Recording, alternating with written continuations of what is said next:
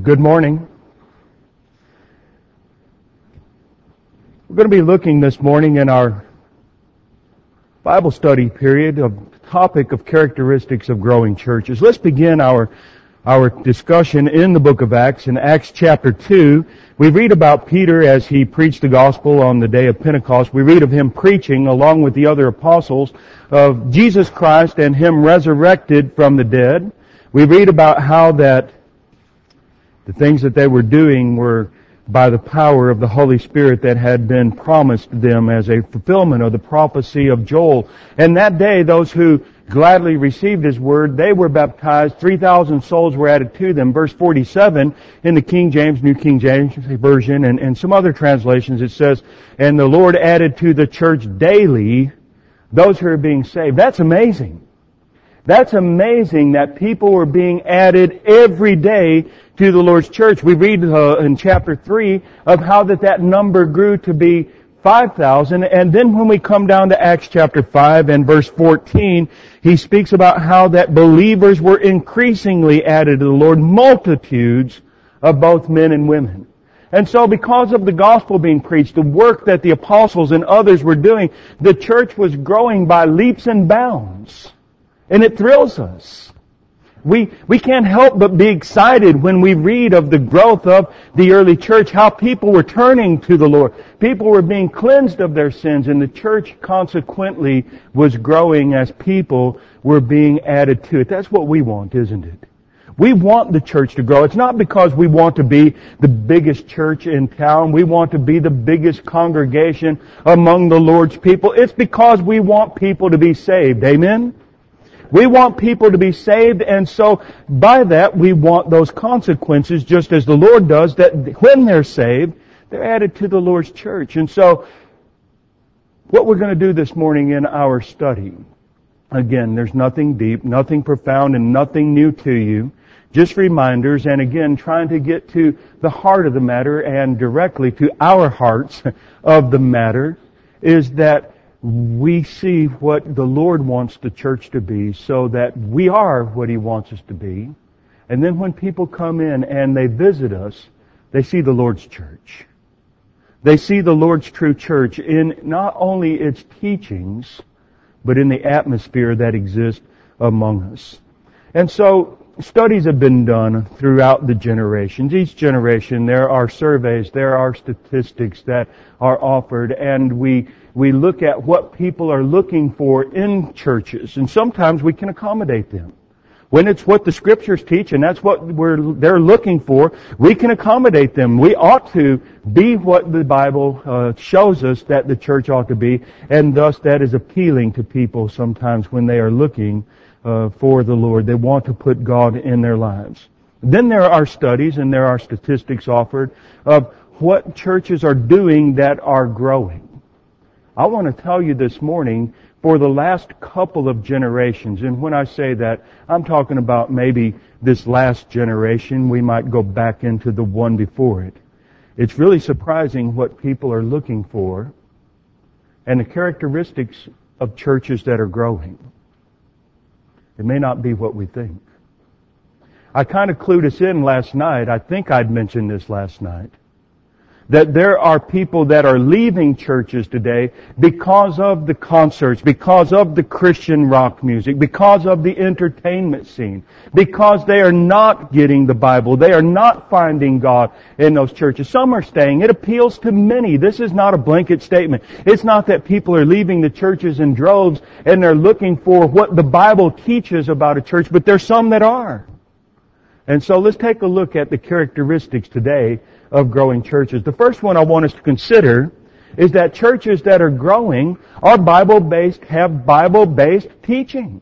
We would think that it's because they're watering the message down. We would think that the fast-growing groups are making it easy for everyone, and people, that does appeal to them. It does appeal to some people. But when they've had enough of it, when they spend years there and they realize we're getting nowhere in our knowledge, we don't know God, it's just been a feel-good feeling, they begin to leave those churches. The churches that are retaining their members and that are growing are churches that have Bible-based teaching. Now, let me say, I'm using this term accommodatively. We know what Bible-based teaching is. We want to teach the Word accurately. We want to teach the Word in truth. But for those groups that have preachers who tell a half dozen stories with a couple of scriptures, that's what we're talking about. Those churches don't retain their members, at least some of them, for a long period of time. But the churches where people are coming and they're digging into the Word and they're learning about God, those churches are indeed growing. So studies indicate, again, that churches that emphasize Bible teaching are the ones that are truly growing and retaining their members. And so this should not surprise us, because it's only God's Word that can satisfy, that can truly satisfy our souls. Let's go back in the book of Psalms in Psalm 19. In Psalm 19 and verses 7 through 11. Psalm 19, 7 through 11. Now, understand as we're all turning over there that when people attend church, they're looking for different things. Some are looking for the entertainment. Some are just looking for a place to meet people and to have that feeling of community. But some are looking for Bible teaching so that they can learn what the Bible teaches, so that they can learn God's will and come to know Him. And this is no surprise, because this is how God has designed it, that the Word satisfies our soul. Verse 7, the law of the Lord is perfect, converting the soul. The testimonies of the Lord is sure, making wise the simple. The statutes of the Lord are right, rejoicing the heart. The commandment of the Lord is pure, enlightening the eyes. The fear of the Lord is clean, enduring forever. The judgments of the Lord are true and righteous altogether. More to be desired are they than gold, yea, than much fine gold. Sweeter also than the honey and the honeycomb. Moreover, by them your servant is warned, and in keeping them there is great reward. How many of you were singing as I was reading that passage? We can't help but think of that beautiful song that we sing from time to time. But yet what we see is it is the Word of the Lord that satisfies the soul. When we play church, when congregations and denominations play church and they're not digging into the Word and teaching it accurately, it's not satisfying the soul. I'll talk about a couple later on this afternoon in our report. But there is a couple that we have studied with and that we baptized, and they have seemingly truly been converted. They spent about 7 or 8 years in a denomination there in the Springfield area. And when they left it because they were not satisfied. They were left after 7, 8 years feeling empty because they weren't teaching the Bible. They weren't using God's Word to satisfy what they were looking for. They left that group and they went to the Westside Christian Church, the largest group in Springfield of about 3,000 people. And just to give you an idea of the Westside Christian Church, they canceled their services one day because the fog machine wasn't working.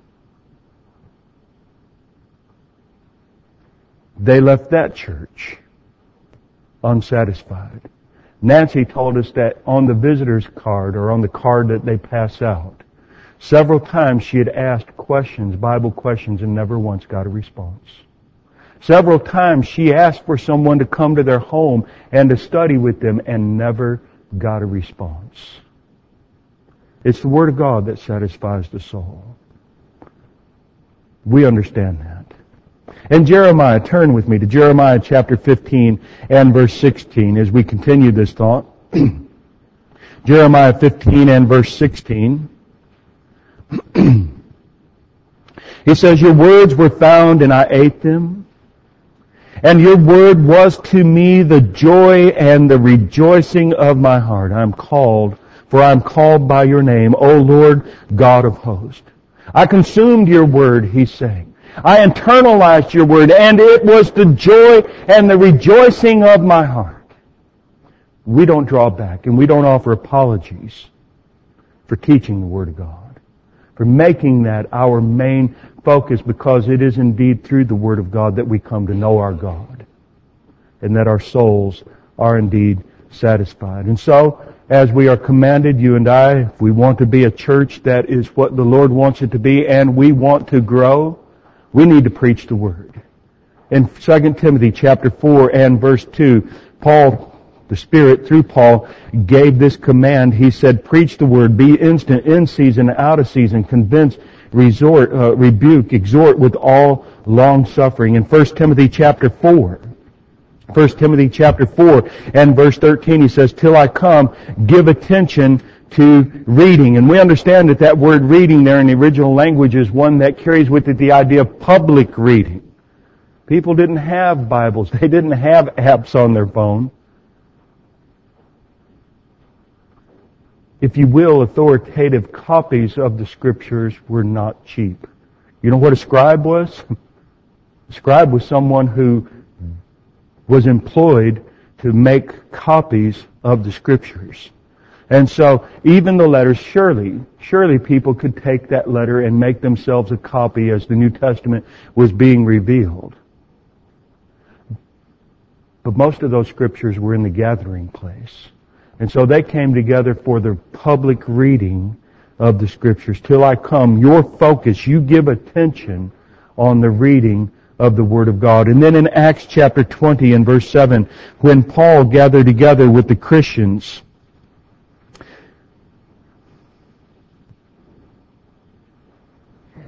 when he gathered together with the Christians at Troas, it says, now on the first day of the week, when the disciples came together to break bread, Paul, ready to depart the next day, spoke to them and continued his message until midnight. What was the focus? I have heard conservative brethren who said, maybe someday we will come to understand that preaching doesn't have to be the focus of our worship. We'll have more praise and we'll have more singing and the message will become secondary. He says, till I come, give attention to reading. Make that a focal point. Paul continued his message until midnight. I'm not suggesting to you that we have to have a certain ratio. But when we put the Word of God in the background, we're going to grow weak. We're going to create an atmosphere. And then we're going to deteriorate. Growing churches are churches that have Bible-based teaching. In the early church, Acts chapter 2 and verse 42, it says, and they continued steadfastly in the apostles' doctrine and fellowship, in the breaking of bread and prayers. The early church was growing by leaps and bounds. And the people were devoting themselves to the teaching, to the doctrine. Another characteristic of growing churches is that there is an atmosphere of love. Now, I've only been with you, if you will, for a few hours. And I know that last night you had a lot of visitors among you, and so it's hard to get a feel in just a few hours. And when you have many visitors among you, and there's excitement for what we are doing this weekend. But what I've seen so far is good. You are friendly. You are a warm group. I do see you greeting one another and talking with one another. And it looked like last night you couldn't run you off with a stick after a half hour, 45 minutes. And so I think that you have that atmosphere, at least from what I'm seeing here. You have that atmosphere of love. It's crucial to God's people. And it's crucial to the growth of a congregation. And in Springfield, everywhere that I've always been, along with the brethren, I've always emphasized that atmosphere of love. I've always emphasized that we need to be a loving people, that we need to preach the truth in love. We need to, and we in the congregations that I've been and now at Springfield, we are a hugging congregation. Some people aren't comfortable with that, and that's fine. We don't force ourselves on people that aren't comfortable with hugging. But he said in the New Testament, greet one another with a holy kiss. As that was their custom to kiss one another, he says you make sure that that kiss is pure. You make sure that that kiss is a holy kiss without any lustful motives and intents. As we hug one another, we emphasize it had better be a holy hug, a pure hug. Just a Christian, a brother and sister who are hugging one another. And if I can be a little direct for a moment, be careful how those bodies touch. This is a hug of brotherly love. But we emphasize love among us. And when we get somebody that comes in among us, and they have a prunish attitude. They have bitterness. They are divisive. We don't let that go on for very long. We want an atmosphere of love. True love. Genuine, brotherly, Christian love. And so, churches that are growing are those that possess an atmosphere of love. And this is, again, no surprise because it's what the Lord instructs His people. In John chapter 13, Jesus left His apostles with this instruction. John chapter 13 and verses 34 and 35. He says, "A new commandment I give to you, that you love one another as I have loved you, that you also love one another. By this all will know that you are my disciples, if you have love for one another." And so don't let me give you the wrong impression that I think that this atmosphere of love, of hugging one another, this warmth and this friendliness is the extent of the love that we are to have for one another. It's part of it, but it's not the extent. The love that we are to have for one another is a sacrificial love. It is a love of putting the other person first, that we meet one another's needs, whatever those legitimate needs may be, that we will give of ourselves to one another.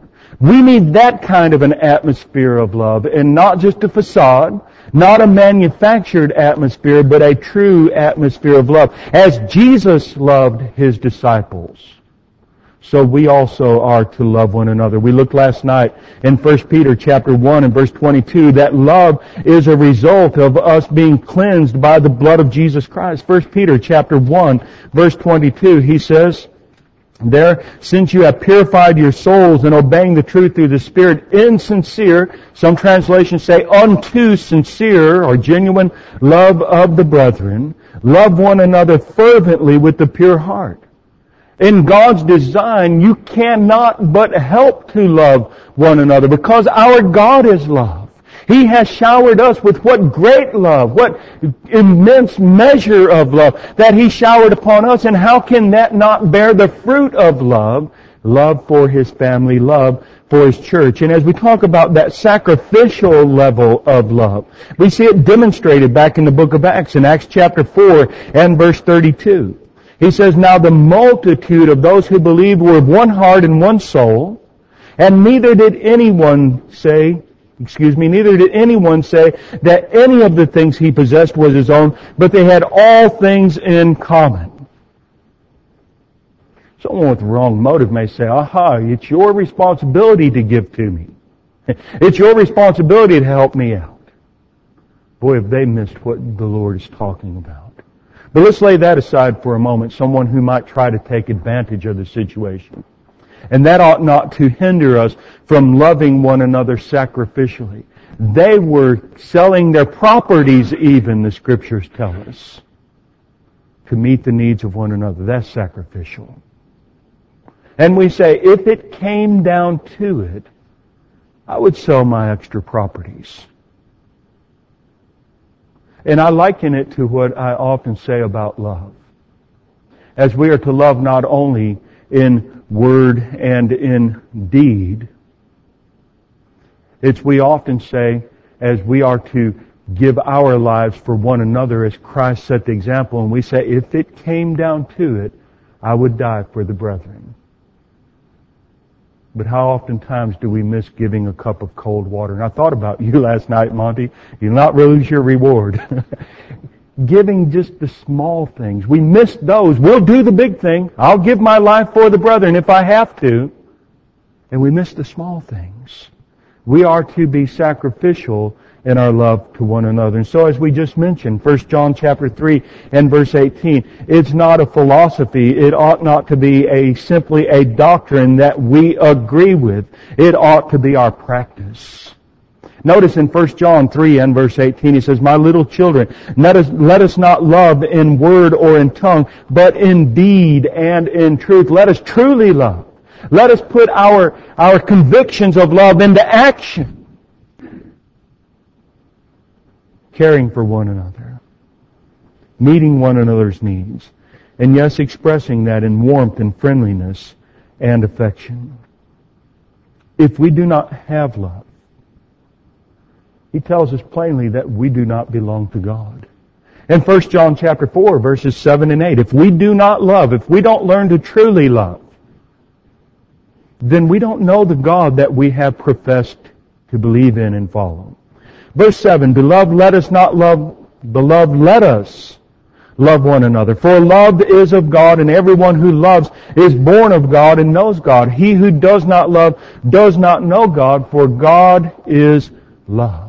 And so if we don't learn to love the way that Jesus said, you love one another as I have loved you. Let us not love in word and in tongue, but in deed and in truth. If we don't learn to love, then we do not belong to God. Our efforts are meaningless. We may be one of the best song leaders. We may do an awesome job, if I can use the word in that way. We may do an excellent job in teaching Bible classes. We may even teach people and bring them to conversion in Christ Jesus. But if we don't truly have love in our hearts, all of it is futile. And Paul makes that clear in 1 Corinthians chapter 13.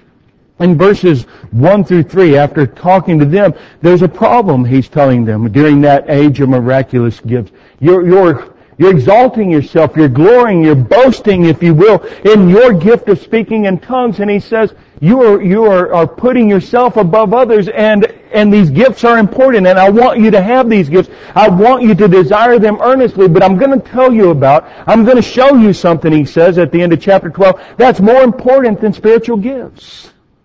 He says in verse 1, chapter 13, verse 1, Though I speak with the tongues of men and of angels, but have not love, I have become sounding brass or a clanging cymbal.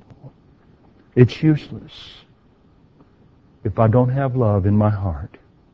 And though I have the gift of prophecy and understand all mysteries and all knowledge, and though I have all faith so that I could remove mountains, but have not love, I am nothing.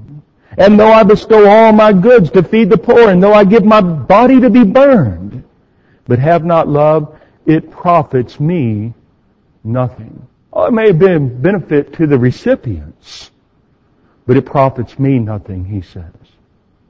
Because if we do not love, we do not belong to God.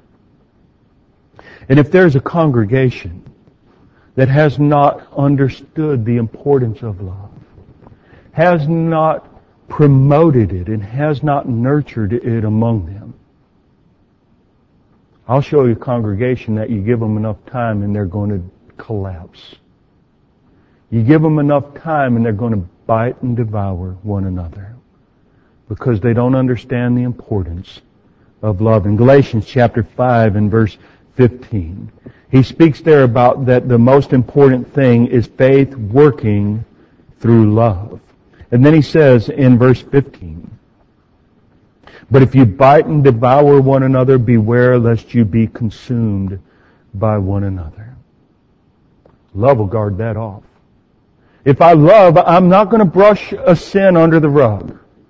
If I love, I'm not going to brush an annoyance under the rug. If it's a small one, sure. We do that in our families all the time. But love doesn't mean that we overlook sin and difficulties. It means that because of love we address them.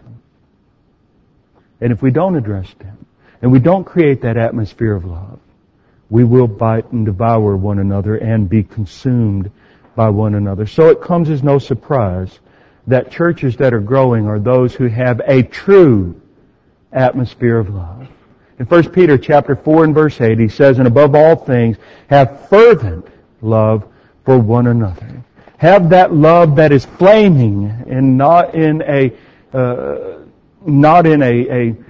small way, not in a meaningless way. Have a true love that is truly fervent, that is on fire for the Lord, His church, one another. Another thing that might surprise us about growing churches is that they have an atmosphere and they teach commitment and conviction. Once again, we make some assumptions because there are churches that are growing. But again, they don't often retain their members. But it's not the majority of growing churches that minimize sin, that minimize conviction, and you just come and you go as you will.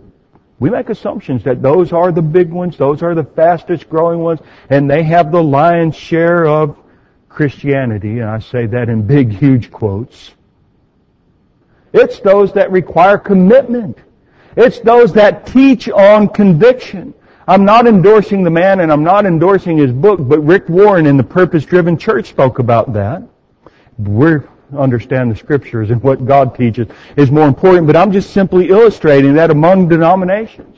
They talk about how that before anyone's allowed to place membership in their church, they have to go through discipleship classes and they have to learn the commitment that's involved in being a Christian and understand the commitment that they're making to their congregations. Does that surprise you about Rick Warren and the Saddleback Church? They require commitment and conviction, but they're not our standard. I'm just using that to illustrate God and His church, and His Word is our standard that we use. But again, just simply an illustration. It's only with total commitment, and this makes perfect sense to us, that growing churches are going to require what the Lord requires, and it is only with total commitment that we can truly be Jesus' disciples. In Luke chapter 14, in Luke chapter 14, read with me verses 26 through 33. Luke 14, 26 through 33. We'll start in 25. 25.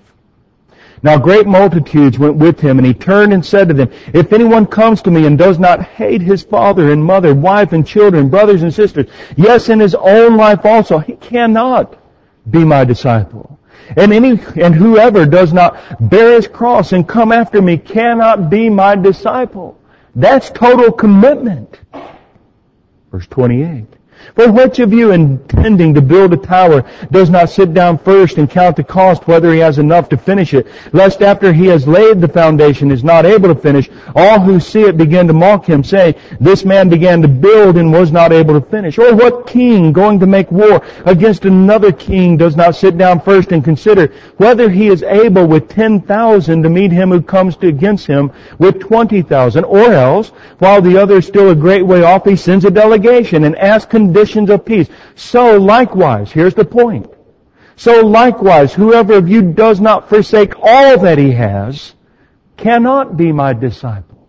He's calling for a total commitment. It's as we sing the song. It's not to be some of him and some of us, or all of us and none of him. It is to be all of him and none of us.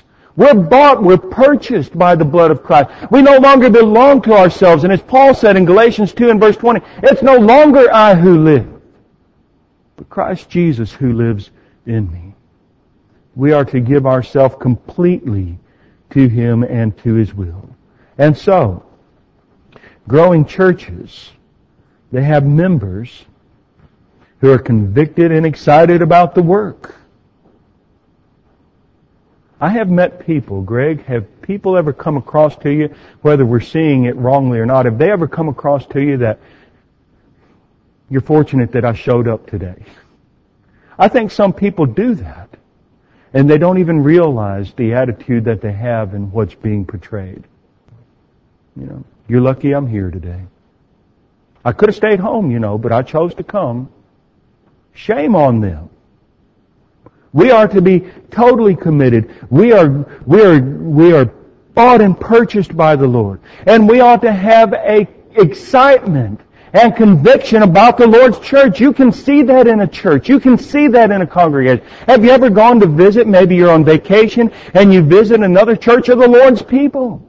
Or you go to a gospel meeting and there's just a somberness. There's just a lackadaisical atmosphere. They're not excited that you're there. Somebody may come up and say hello to you, but the atmosphere is clear. It's no big deal to them. There's a church up in the central Illinois area that's on its last leg. One of the members, when we went there and visited, he said, it's just a matter of time till we'll have to close the doors. What a shame. We're the Lord's people. We're the Lord's church. We know the Lord, do we not? We have the truth. We can help people to be saved. But it's just a matter of time. We'll be closing our doors.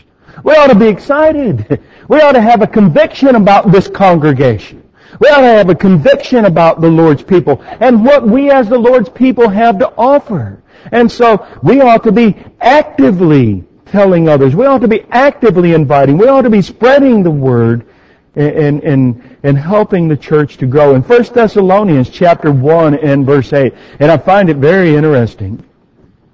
that Paul wrote this letter to the Thessalonian brethren, and the congregation, if what commentators suggest is correct, this congregation was only about 6 months old when he wrote this first epistle.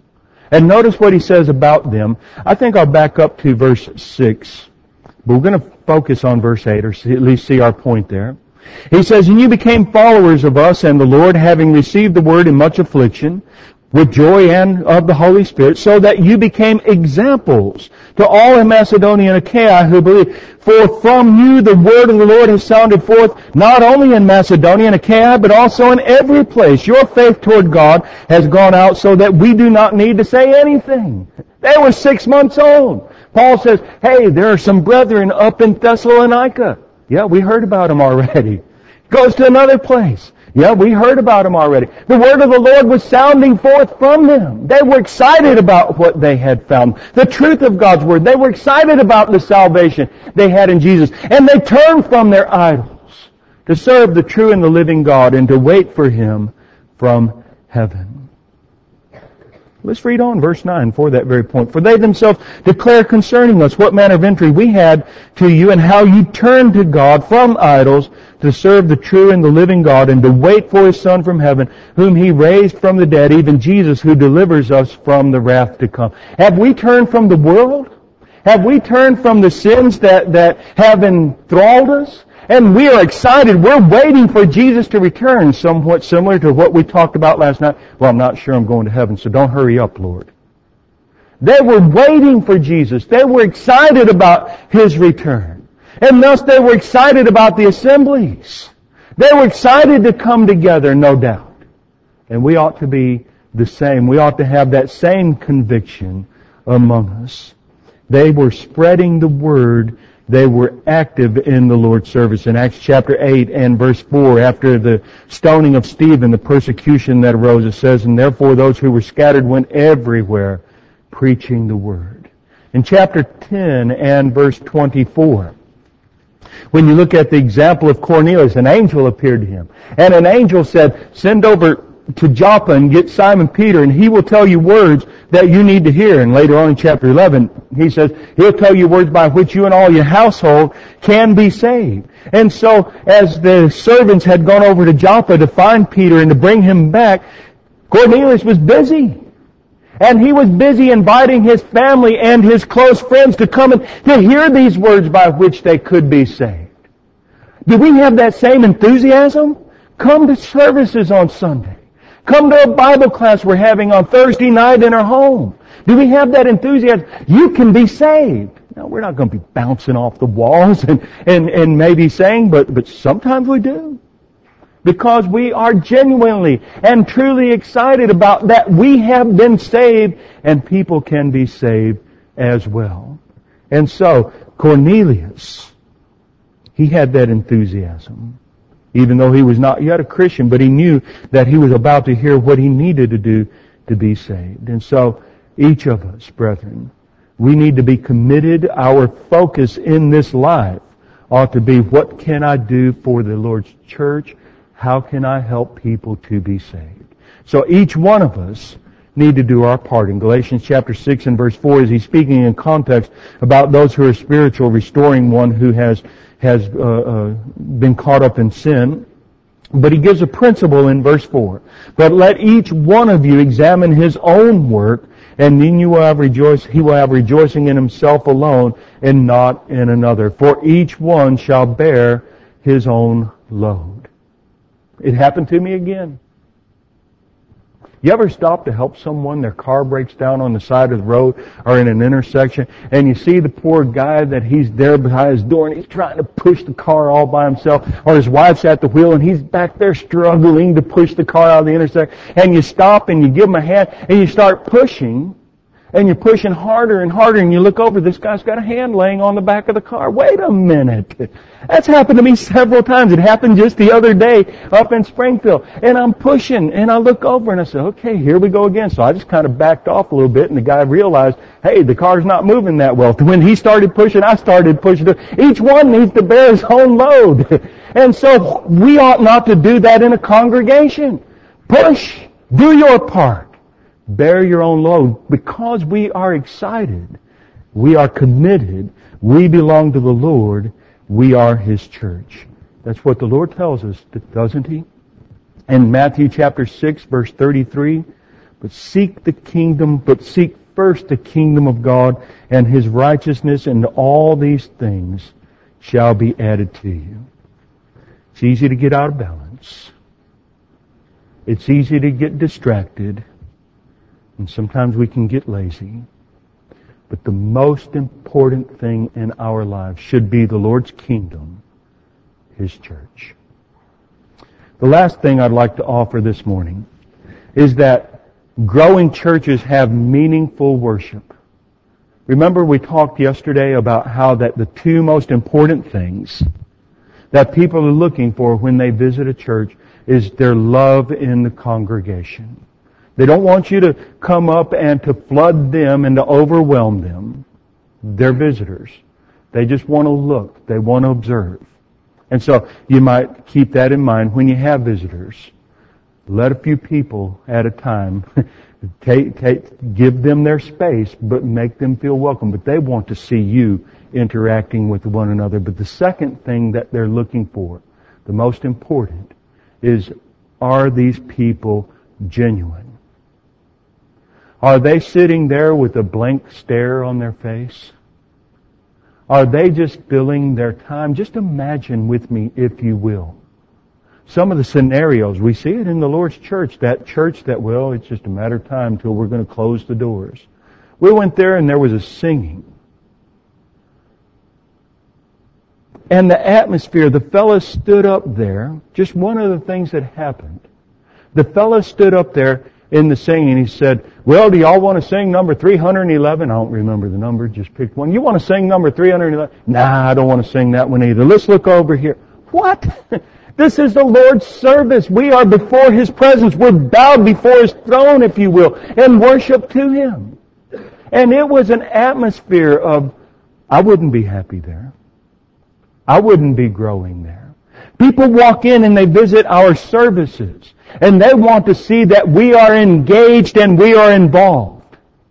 They want to see us with meaningful worship, that when we're singing, we're pouring out our hearts to God. And that's the way it ought to be. When the preacher's preaching, Greg, when the preacher's preaching, they want to see some conviction, they want to see some enthusiasm and not showmanship. They want to know that this fellow believes what he's preaching. They want to see meaningful worship in a congregation. And so, growing churches place a great emphasis upon their worship. And let me say this as a side point. I don't care what the Pentecostals do. I don't care what the Charismatics do, and I don't care what the Catholics do. You name it. I don't care what they do. I want to know about what the Lord wants me to do. And if there is a good point, I'm going to call out, amen. And that's scriptural. We see it right there in 1 Corinthians chapter 12. How will they say amen at your giving of thanks if they do not know what you're saying? What does that imply to us? Their practice was to say amen. We see it in many places, but I'm just using that as an illustration. I want to pour out my heart when we're worshiping God.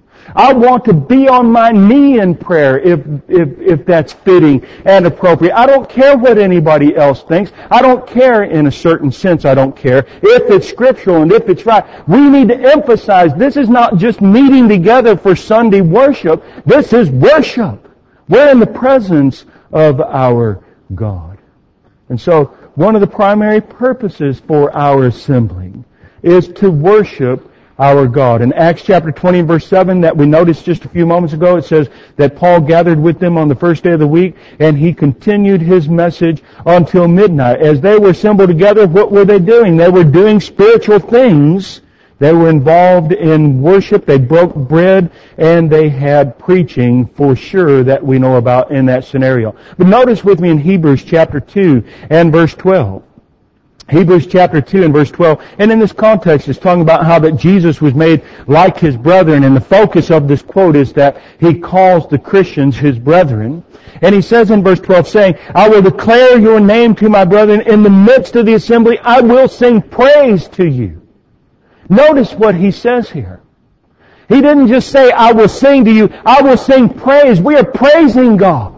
We are worshiping God when we come together into His presence. And so we need to emphasize, brethren, let's worship our God. Let's pour out that reverence that we've talked about having in our hearts. And when we worship, brethren, it should be to the best of our ability. That's not just the man up front, though it needs to be to the best of his ability. And that's not just Greg preaching that it needs to be the best of his ability. It's everybody that is assembled here. We need to worship to the best of our ability. We need to give God our absolute best. In Psalm 9, verses 1 and 2, notice with me as David, and I'm amazed when I read through the Psalms. You want to learn how to worship with uninhibited worship, with uninhibited efforts that praise God, to make a shout to the Lord. You'll find it in the book of Psalms. Not in some manufactured facade and some disorganized way, but in an orderly way. You see a man who is pouring out his heart because he understands who God is. In verse 1, I will praise you, O Lord. With my whole heart I will tell of your marvelous works. I will be glad and rejoice in you. I will sing praise to your name, O Most High. Does this not tell us that he is reaching down into the depths of his soul to bring out the best that he has in praising and worshiping our God, our Creator? In Psalm 66 and verses 1 through 5, Psalm 66, verses 1 through 5, he says, make a joyful shout to God, all the earth. Sing out, and maybe our shout might be amen. Sing out to the honor of His name. Make His praise glorious. Say to God, how awesome are your works. Through the greatness of your power, your enemies shall submit themselves to you. All the earth shall worship you and sing praises to you. They shall sing praises to your name, Selah. Come and see the works of God. He is awesome in His doing toward the sons of men. Let's give our best, brethren. Let's pour out our hearts and worship to God. And as we mentioned the Corinthians, we go to chapter 14 in 1 Corinthians 14, and we see there that what we do in the assembly is going to affect the atmosphere. What I do, the way I stand before you and preach, and I apologize as I was losing my voice last night. I was struggling through that lesson, and I felt bad about it because we're in the presence of God, and I did not want to be a distraction. I wanted your focus to be on God and to preach from my heart the things that we were looking at in the Word. I apologize for that, but there wasn't anything I could do about it. But we need to offer our very best. It needs to be a worshipful atmosphere, and what we do affects that atmosphere in the assembly. How is it then, brethren? Whenever you come together, each of you has a psalm, has a teaching, has a tongue, has a revelation, has an interpretation. Let all things be done for edification. What we do affects the atmosphere. And so our handling of the worship service should assist people in recognizing that God is among us. And we see that in chapter 14, 22 through 25. And so, as we see a heavenly example in Revelation 14 and verse 7, he says, fear God and give glory to Him. Worship Him who made heaven and earth, the sea, and the springs of water. Let's fear Him. Let's give Him glory. Let's worship. And so, the characteristics of growing churches emphasize, sorry for the typo, it's not emphasis Bible teaching. Emphasize Bible teaching and preaching. Possess an atmosphere of love. Demand commitment and conviction. And offer meaningful worship. I hope this has been helpful to us to draw near to God and to be a church that He wants us to be. Thank you very much.